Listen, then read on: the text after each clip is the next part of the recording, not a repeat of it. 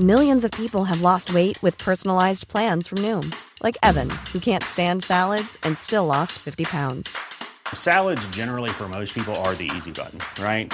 For me, that wasn't an option. I never really was a salad guy. That's just not who I am. But Noom worked for me. Get your personalized plan today at Noom.com. Real Noom user compensated to provide their story. In 4 weeks, the typical Noom user can expect to lose 1 to 2 pounds per week. Individual results may vary. Hey, it's Ryan Reynolds, and I'm here with Keith, co-star of my upcoming film, If, only in theaters May 17th. Do you want to tell people the big news?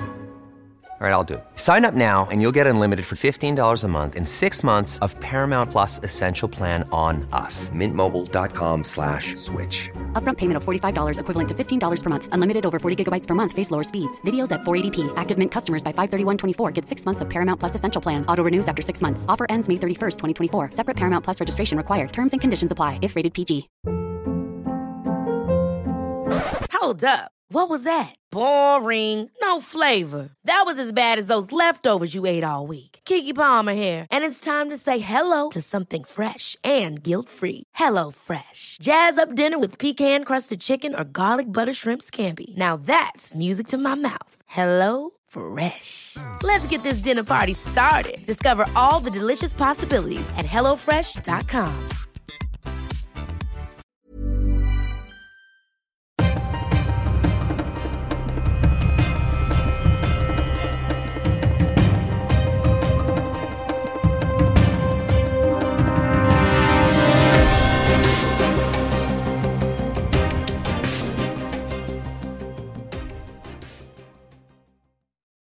Så där, då säger vi hej och mycket varmt välkomna till ännu ett nytt sommaravsnitt av dagens Juridikpodden. Vi tycks vara helt outtröttliga på den här redaktionen. Ingen semester, ingen ro överhuvudtaget.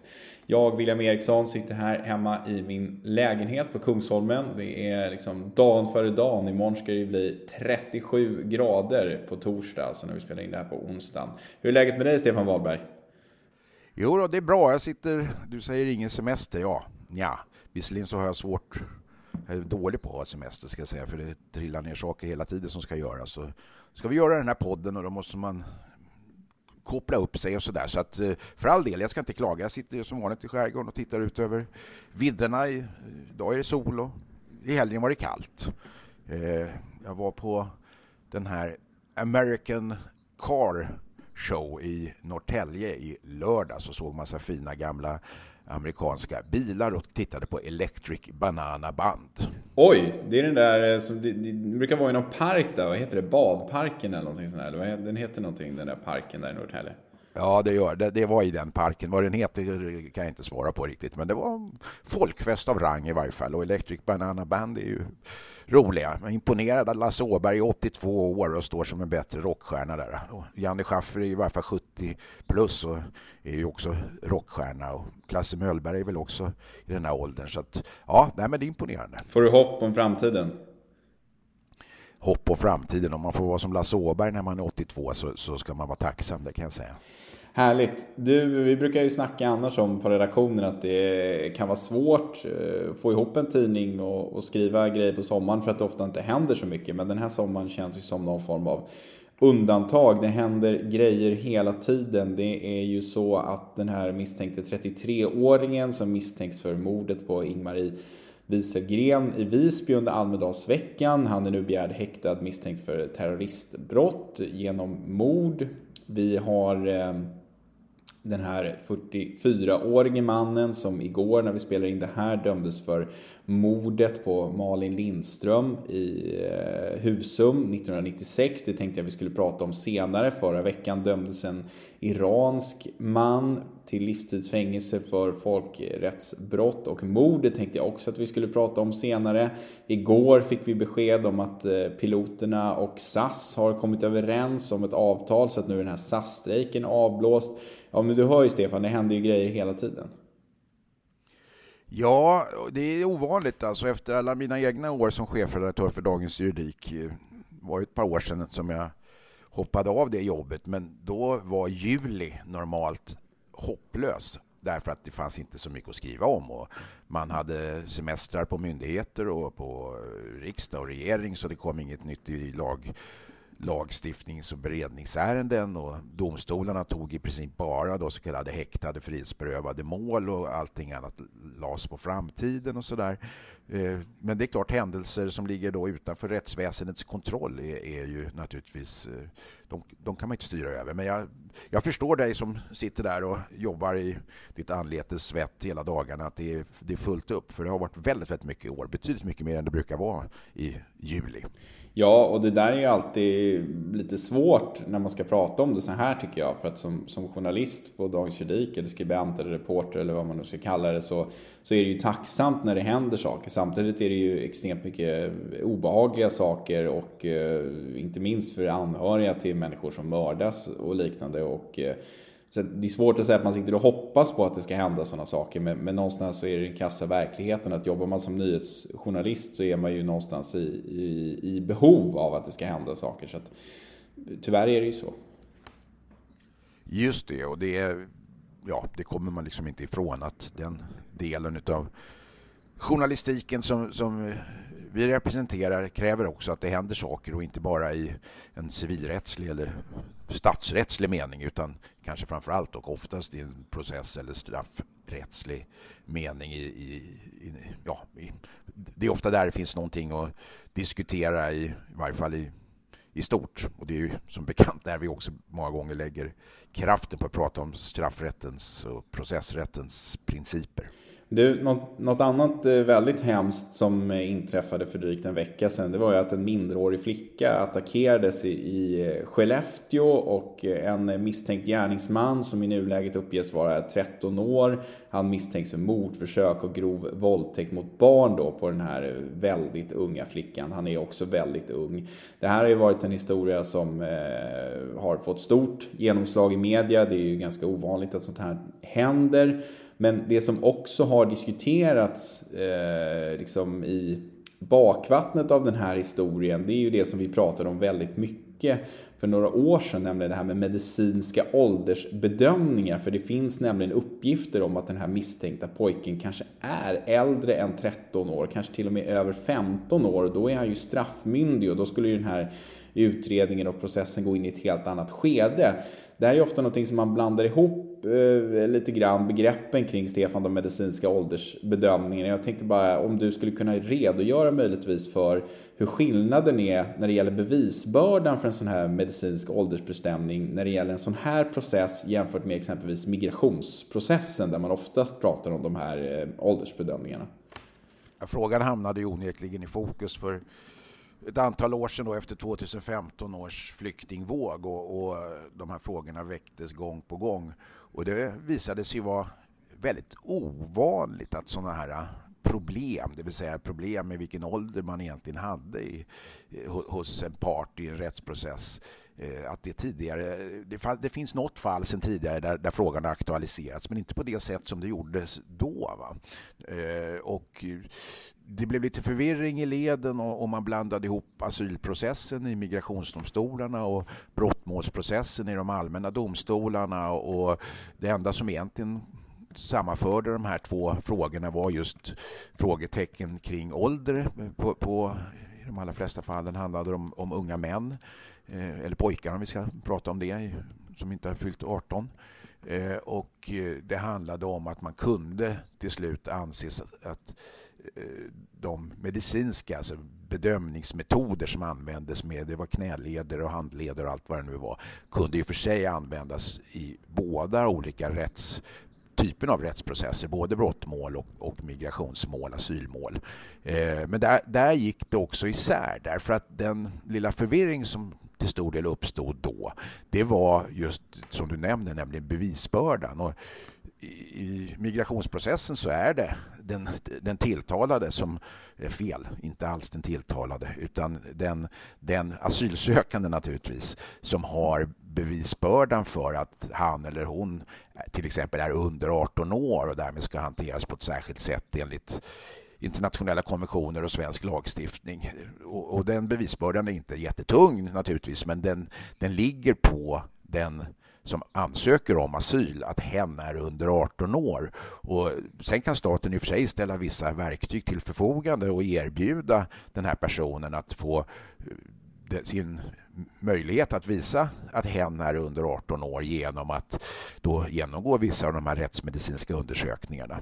Men när det kommer till brottmålsprocessen, då är det inte den tilltalade som har bevisbördan, utan som i alla andra sammanhang åklagaren som har bevisbördan för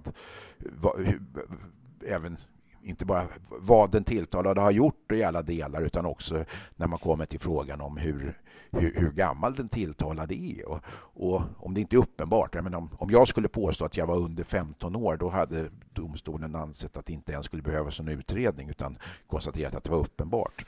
Men i de här fallen där det inte heller finns några personnummer eller så som är tillförlitliga och som har varit med i svensk folkbokföring sedan personen i fråga föddes, så blir det knepigt. Och i vissa av de här fallen så har det också visat sig att personen ärligt och uppriktigt inte själv vet, därför att man i alla länder inte har den typen av folkbokföring som vi har i Sverige, va? Där man kartlägger folks ålder från början och sen finns den med till och med ett personnummer som vi har i svensk folkbokföring. Och summa summarum av det här blir ju att det prövas i högsta domstolen till slut, och då har man sagt att man har lagt gränsen för att det ska vara klarlagt, säger man, att en person då till exempel är under 15 år, eller rättare sagt att han eller hon är över 15 år för att kunna åtalas, som straffmyndighetsåldern är där. Och sen finns det ju en annan gräns som är framförallt 21 år när det gäller då lagen om unga lagöverträdare, LUL som den så fint heter. Där ska det också vara klarlagt att en person har en viss ålder då för att kunna tillämpa lagen. I övrigt så har man pratat om att det ska vara övervägande sannolikt om det är på det ena eller andra sättet i åldrarna däremellan, mellan 15 och 21.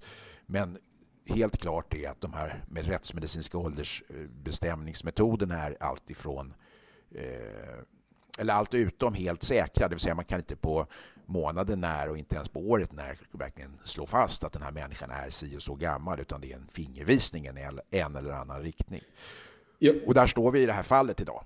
Ja, visst gör vi det, och det man kan säga är väl att de här metoderna har ju liksom kritiserats, speciellt de som har använts i asylprocessen. Jag tror att man då har mätt mognaden i bland annat knän och tänder, och det pågår ju sedan drygt 2 år tillbaka en utredning som tillsatts av regeringen när det gäller den här metoden som Rättsmedicinalverket använder sig av, och den ska presenteras för 2024, så att det här kommer ju hinna, så att säga, det här åldersbestämningen av den här misstänkte pojken kommer hinna göras innan dess. Men det är ju också problematiskt, kan jag tycka, att man använder sig av den här typen av metoder som är från flera håll så pass hårt kritiserade, och att vi liksom inte har kommit längre i den frågan. Men det är ju säkert precis som du sa i början där, att det här är problem som vi kanske inte tidigare utsattes för i rättsprocesser och asylprocesser innan den här stora anströmningen kom där 2018 var det, va? Ja, 2015 började den, men den kanske kulminerade 2018.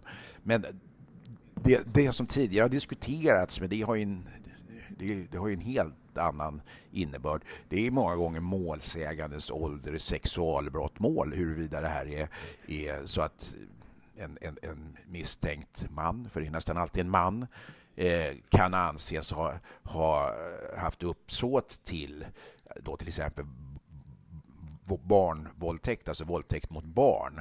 Men där är det ju en ren uppsåtsbedömning och inte en så att säga rättsmedicinsk bedömning, utan där handlar det om hur i vissa fall så har man kunnat konstatera att flickor har haft en så långtgången pubertal utveckling att en man inte rimligtvis skulle kunna förstå att hon var under 15 år i samband med ett samlag till exempel. Men det är liksom en helt annan fråga, men det är det närmaste vi har kommit tidigare i den här häradet, så kan man säga. Men nu står vi där att man som åklagare ändå ska kunna lägga fram en godtagbar bevisning för att den här personen ens får åtalas om huruvida hen är över eller under 15 år. Och det är ju intressant. Något annat som har hänt kring den här historien är att det har varit en väldigt upprörd stämning på sociala medier. Det har diskuterats mycket frågorna kring vilka uppgifter som har lämnats ut från olika personer, och man har pratat om olämpligheten i att, så att säga, publicera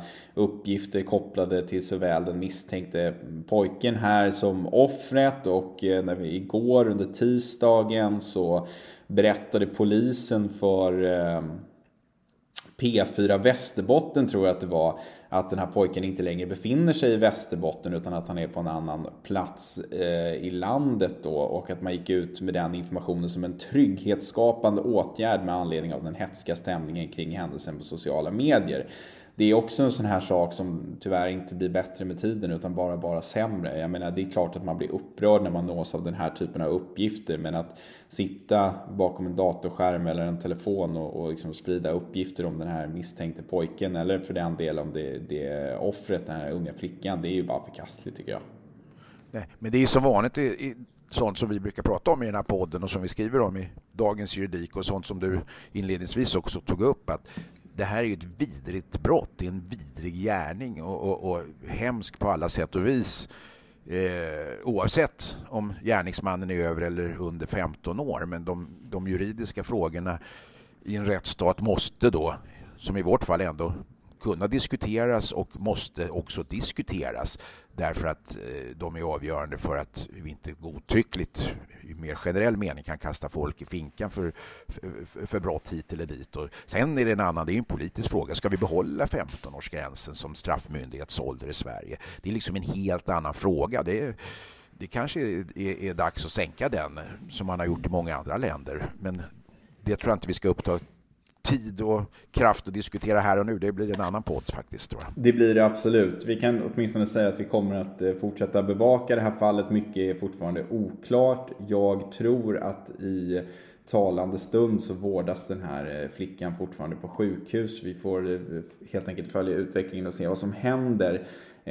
Igår kom ju också domen mot en 44-årig man som nu alltså döms för mordet som han tidigare friats för på den 16-åriga Malin Lindström 1996 i Husum. Det är ju en lång historia det här, för den då 16-åriga Malin försvann ju i november 1996 från sitt hem i Örnsköldsvik och hittades ett halvår senare död i ett skogsområde. Man hittade henne då tejpad, armarna och benen bundna med tejp, alltså hennes tröja och bakdelen på hennes byxor var uppskurna, gylfen på hennes byxor var uppknäppta och hon saknade underkläder, och man kunde också konstatera att hon hade tillfogats upprepade knivstick. Och en då 20-årig man kom ju att åtalas för mord och dömdes i tingsrätten till 8 års fängelse för det här.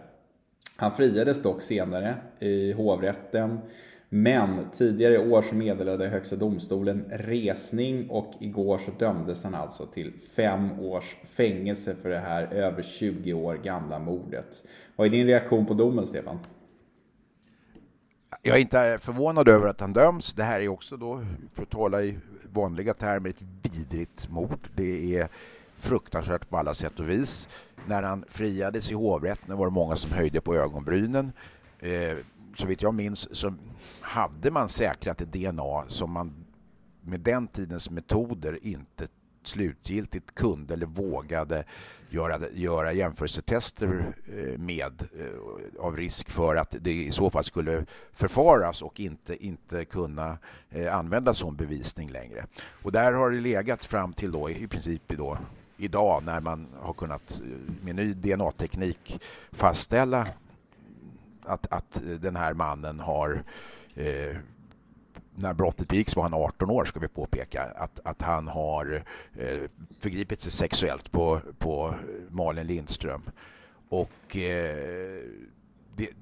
det som möjligtvis på marginalen kan vara intressant juridiskt i det här sammanhanget, och det är ju också vad försvaret hävdar, det vill säga den här mannen då, idag 44-åriga mannen, han nekar ju till brott, och det gjorde han under den förra processen också. Det är att slutsatsen som hovrätten för Nedre Norrland drar är då att det är bevisat att han har sexuellt förgripit sig på Malin Lindström, och att det här inte har skett med Malin Lindströms samtycke. och att det är så uteslutet att en annan gärningsman sedan skulle ha berövat henne livet, att man helt kan bortse från det, och därmed så anses han vara skyldig även till mordet. Och det här blir lite så ur ett försvararperspektiv naturligtvis intressant, att han är bunden till ett sexualbrott mot Malin Lindström, och som en slutsats av det då så döms han också för mordet på henne. Det tycker jag det är ju intressant onekligen. Sen tycker jag att det rent processuellt är intressant att en människa som då mot sitt nekande och efter en tidigare friande dom blir föremål för en ny rättegång. Det här är exceptionellt ovanligt, alltså att man beviljar resning till nackdel för en tidigare friad person. Och det intressanta där är ju att HD beviljar ju resningen och sen prövas det på nytt i det här fallet hovrätten för Nedre Norrland som tidigare prövade ärendet. Frågan uppkommer trots allt huruvida man har då enligt den vanliga principen rätt att få saken överklagad och prövad i nästa instans, som i det här fallet i Högsta domstolen. Och det vet vi att HD beviljar ju inte alltid prövningstillstånd om det inte finns ett prejudikatsvärde eller av annat synnerlig vikt att det prövas. Och då är frågan här, vilken möjlighet har han att få sitt ärende prövat ytterligare en instans nu, när man kan säga att hovrätten trots allt i praktiken har varit den första instansen för den nya bevisningen. Och det här tycker jag är en intressant fråga. Jag vet inte vad du säger om det. Jo, men jag tycker att det är intressant, och det är intressant mot den bakgrunden att jag igår pratade med en person och diskuterade just den här frågan, och den personen sa då att nej, men det här är ju, det är inte första gången det här prövas, det är ju tredje gången det här prövas. Han har ju fått 3 chanser, och då försökte jag förklara att nej, men jag håller inte riktigt med, för jag är lite mer inne på din linje här, att det blir lite konstigt att en sån här sak bara ska prövas i hovrätten och sen så ska man då som dömd person endast ha möjligheten till, som det kallas, ett extraordinärt rättsmedel, nämligen att överklaga till Högsta domstolen, som ju bara lämnar ett begränsat antal prövningstillstånd per år, och då ska det ju uppfylla vissa kriterier. Jag tror inte att det här målet kommer att prövas av Högsta domstolen, för det är inte liksom juridiskt intressant på det sättet som Högsta domstolen kräver, tror jag, för att pröva den här typen av mål. Så att jag kan hålla med dig där. Jag tycker kanske att man skulle börja om en sån här process hela vägen från början och pröva det i tingsrätten och sen pröva det i hovrätten, och sen så, ja, såklart ska man få överklaga till Högsta domstolen, men det är ju ganska osannolikt att det skulle bli prövat. Jag tycker också... Eller också införa ett sånt här fall att det faktiskt är så att man har rätt till en prövning som man normalt har utav, i det här fallet, den nya bevisningen sammantaget med den gamla bevisningen, och att det då inte skulle krävas prövningstillstånd för att få upp till Högsta domstolen.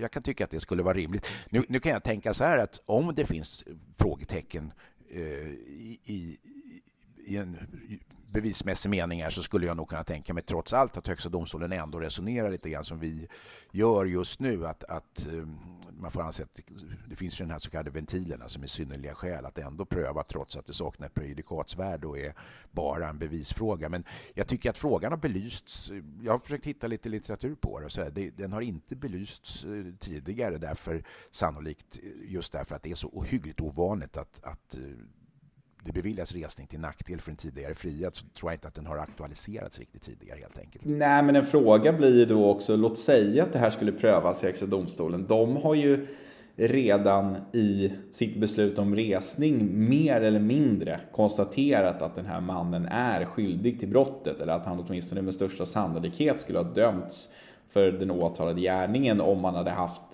den här nya bevisningen på plats redan vid den tiden. Det skulle bli lite konstigt om de då i efterhand frikände samma person mot bakgrund av den bevisningen som man redan har tittat på och sagt att den här bevisningen tillsammans med övrig bevisning som fanns redan när han frikändes 1998 eller när det var, hade ju sannolikt lett till en fällande dom.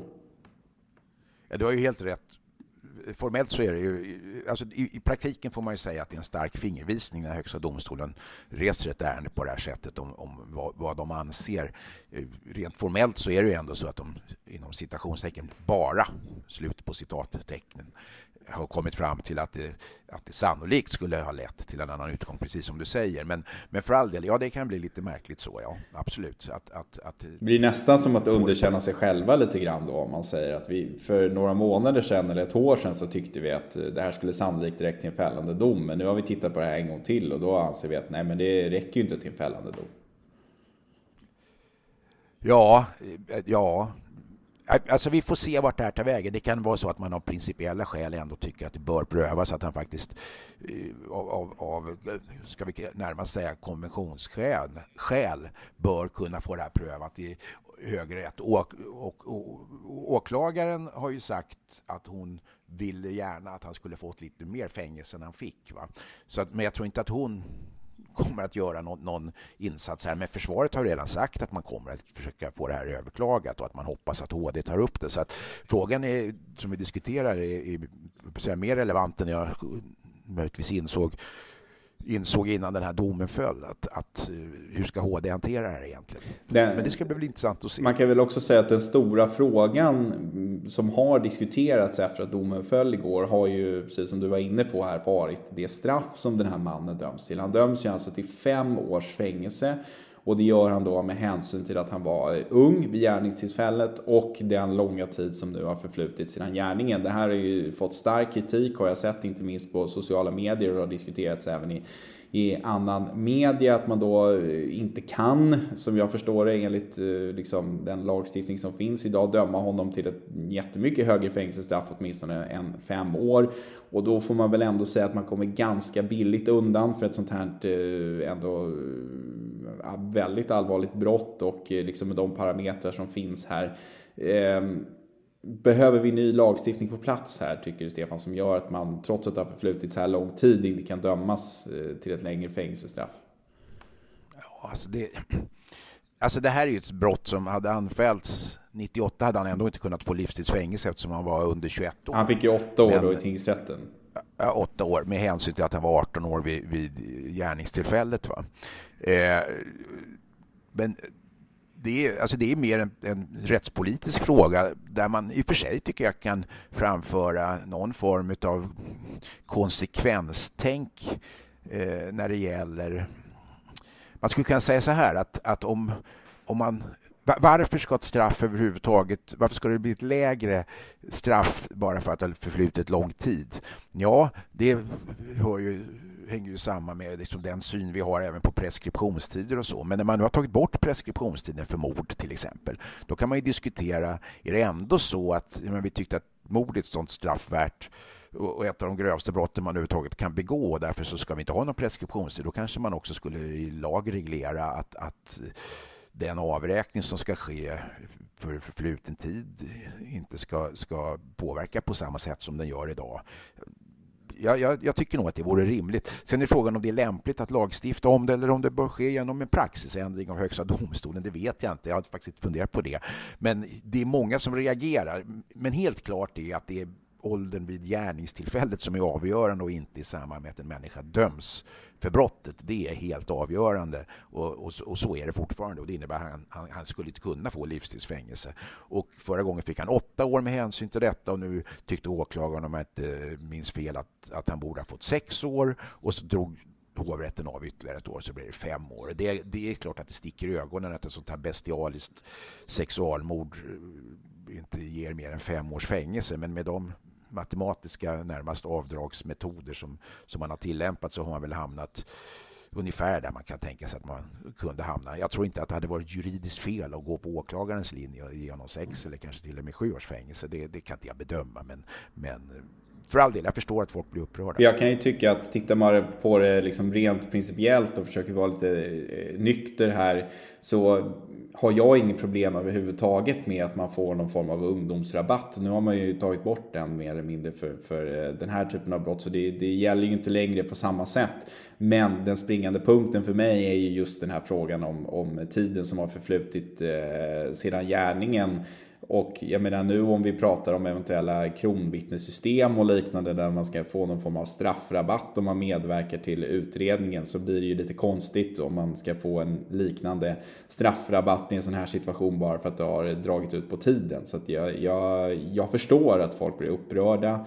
Vi kan väl säga också att hovrätten beslutade att de anhöriga till Malin ska få det skadestånd som tingsrätten beslutade om, så att de får åtminstone lite upprättelse på så vis att de får skadeståndet och att den här personen nu döms. Samtidigt är det ju som sagt en ganska lindrig påföljd för ett sånt här bestialiskt mord, men vi får väl se om det här kommer att prövas i Högsta domstolen. Jag tror inte det. Nej, du kan mycket väl ha rätt och det ska bli intressant att se.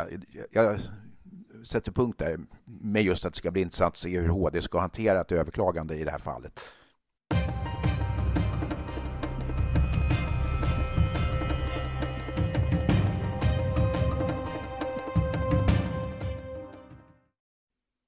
Förra torsdagen, Stefan, så kom det ju en extremt uppmärksammad dom. Såväl i Sverige som utomlands har den här domen fått mycket uppmärksamhet. Det har varit uppmärksammat fall. Det har hållit på extremt länge i Stockholms tingsrätt. Det var en otroligt omfattande förundersökning. En jättelång dom, men nu är alltså en 61-årig iransk medborgare dömd för deltagande i avrättningar av ett mycket stort antal politiska fångar i Iran under sommaren 98. Han döms för grovt folkrättsbrott och han döms för mord. Och att han döms för de här två olika åtalspunkterna, det handlar om att domstolen anser att vissa av de här morden liksom hör samman eller har kopplingar till en väpnad konflikt mellan Iran och Irak under 1980-talet, och vissa av de här morden av andra politiska fångar bedöms inte ha samma koppling, så då bedöms de som mord. Han får livstidsfängelse för det här. Och det jag tycker att vi kan diskutera och som har diskuterats även på Dagens Juridik och sådär, det är just det här vikten av att den här typen av mål kan prövas av liksom nationella domstolar utanför det land där de här påstådda brotten har begåtts, om det nu så är att domstolarna i det landet där brotten har begåtts inte så att säga vill eller har möjligheten att pröva den här typen av mål. Varför tycker du att det är viktigt att Sverige liksom bidrar på det här sättet, Stefan, och prövar mål om brott som har begåtts i andra länder? Ja, alltså, principen om den här så kallade universella jurisdiktionsrätten, den är viktig när det gäller den här typen av brott av alla möjliga skäl. Det ena är att Sverige inte kan bli någon form av gömställe för människor som har begått krigsbrott eller folkrättsbrott. Och att man ska kunna se det som en fredad zon att uppehålla sig i Sverige eller något annat land, vill jag påpeka. Därutöver så är det ju så att människor som har begått sådana här brott, nu pratar jag rent generellt, inte ska kunna känna sig trygga någonstans, därför att historien visar ju, inte minst från Nazityskland, att de som lyckas fly lyckas hålla sig undan på den tiden betydligt enklare än vad man kan göra idag. Och då är det viktigt att visa att nej, begår man sådana här brott så är man jagad över hela världen och känner inte att det ska finnas någon frizon någonstans. Man kan ju säga att den här mannen kunde nog inte i sin vildaste fantasi att han skulle komma och fällas till livstidsfängelse i en domstol i ett land som man kanske på den tiden, jag menar, Sverige, avlägset land i ett avlägset hörn. Och det stämmer till stor eftertanke.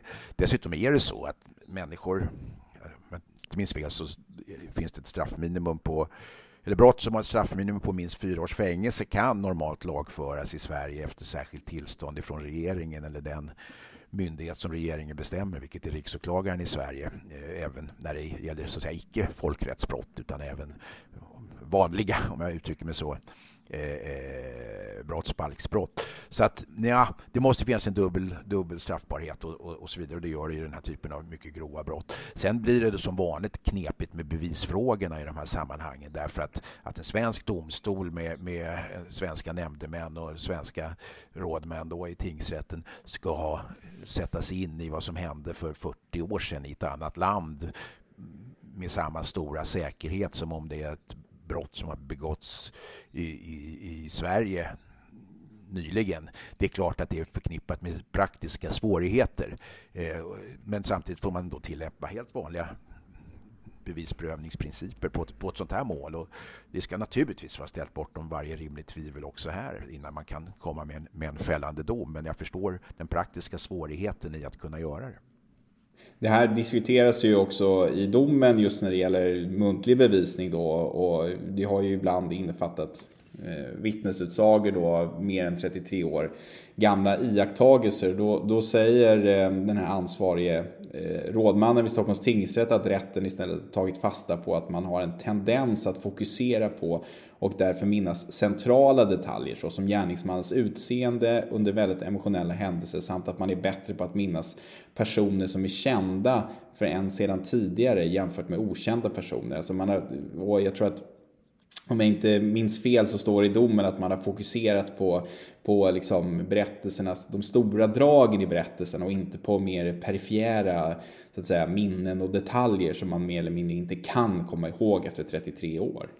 Nej, alltså minnespsykologi eller vittnespsykologi är en intressant fråga i sig, och där visar det sig att människor har en förmåga att när man kommer ihåg något så kommer man ihåg förra gången som man tänkte på saken och inte egentligen när händelsen inträffade. Enkelt uttryck som många vittnespsykologer och psykologer som jobbar med sådana här frågor påpekar. Det vill säga man har en förmåga att över tid förändra sin minnesbild av hur ett händelseförlopp var eller hur en människa såg ut eller vad det nu kan vara. Däremot så är det precis som du säger att om jag om 10 år ska ställas inför fullbordat faktum att till exempel du, som jag känner väl och har jobbat ihop i många år, huruvida du gjorde en viss sak eller inte, så är det med betydligt större trovärdighet och tillförlitlighet än om det är en människa som jag aldrig har träffat i hela mitt liv. Så ja, men det var nog han för 10 år sedan och sådär.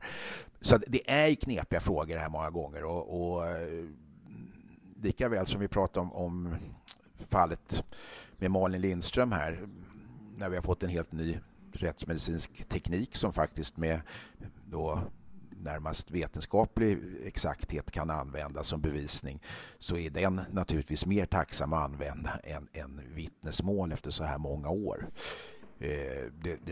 Det ska absolut sägas, och i andra ärenden som har prövats i Sverige, gamla ärenden som har byggt till stor del på vittnen som har tillkommit, så har man varit väldigt, med all rätt, kritisk vid bedömningen av framförallt tillförlitligheten, inte så mycket trovärdigheten, men just tillförlitligheten av att vittnet faktiskt minns rätt.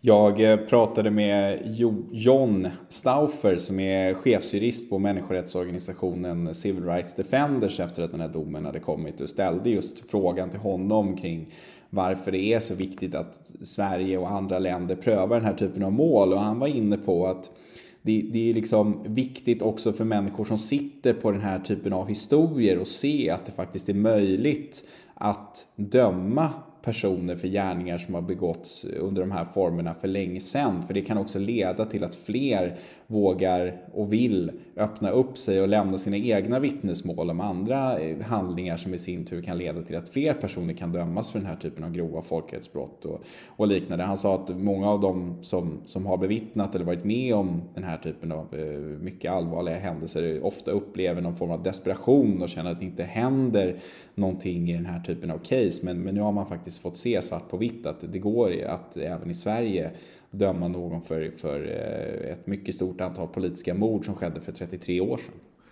Ja, och dessutom sättet som den här då mannen faktiskt av privatpersoner, som jag förstod det, i princip lurades i fällan att åka till Sverige, visar ju också då i någon mening att man kan inte gå trygg någonstans. Och i den här typen av brott, så jag menar, tillbaka till Nazityskland och en av de vidrigaste händelserna, tidsperioderna i mänsklighetens historia, att de som sedermera kommer att dömas i Nürnberg-rättegångarna, det var en viktig princip att sånt här kunde lagföras i efterhand, och det var också en viktig princip att de som påstod att de bara hade följt order i någon form av förmansmässig mening inte gick fria från ansvar heller, utan du har som individ, och vare sig du är menig eller fångvaktare på lägsta nivå, en skyldighet att vara mänsklig och följa de regler och även moraliska principer som gäller för hur man behandlar andra människor. Och man kan inte säga att jag fick en order om att genomföra ett folkrättsbrott, och det är ju helt klarlagt, bland annat genom Nürnbergrättegången, men även i modern praxis att så är det. Va? Och nu pratar folkrätt här, vi pratar den typen av brott som diskuteras när det gäller Rysslands anfallskrig mot Ukraina, vad som pågår där. Så får vi se vad efterspelet blir där. Och som vi vet så har även svenska åklagare faktiskt inlett förundersökning avseende just den typen av brott för att samla ihop uppgifter redan på ett tidigt stadium som skulle eventuellt kunna användas för att lagföra personer i Sverige som har begått folkrättsbrott i kriget mot Ukraina. Va?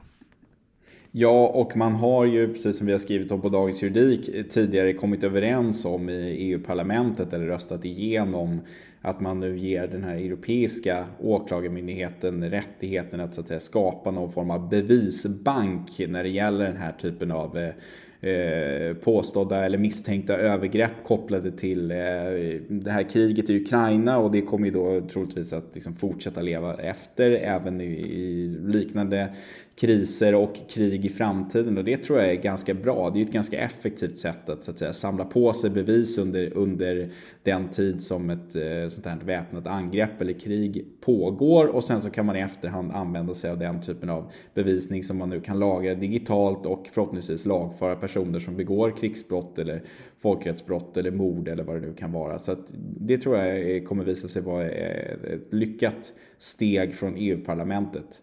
Du, Stefan, tiden rinner iväg lite grann här. Jag måste ju jobba och skriva lite artiklar på Dagens Juridik. Du ska väl sola eller någonting, jag vet inte vad du ska göra. Sola vet jag inte, men jag har trädgårdsarbete att utföra. Så att du har trädgårdsarbete att göra. Jag är inte sysslolös, kan jag säga. Nej, det är bra. Vi hoppas att ni som har lyssnat har kunnat njuta av veckans podd, även om vi har diskuterat väldigt hemska ämnen och liknande. Jag hoppas att ni återkommer och lyssnar på oss nästa vecka igen, för vi återkommer i alla fall med ännu en ny sommarpodd nästa fredag. Hoppas att ni får lite sol och vind och vatten fram till dess, så hörs vi om en vecka igen. Hej!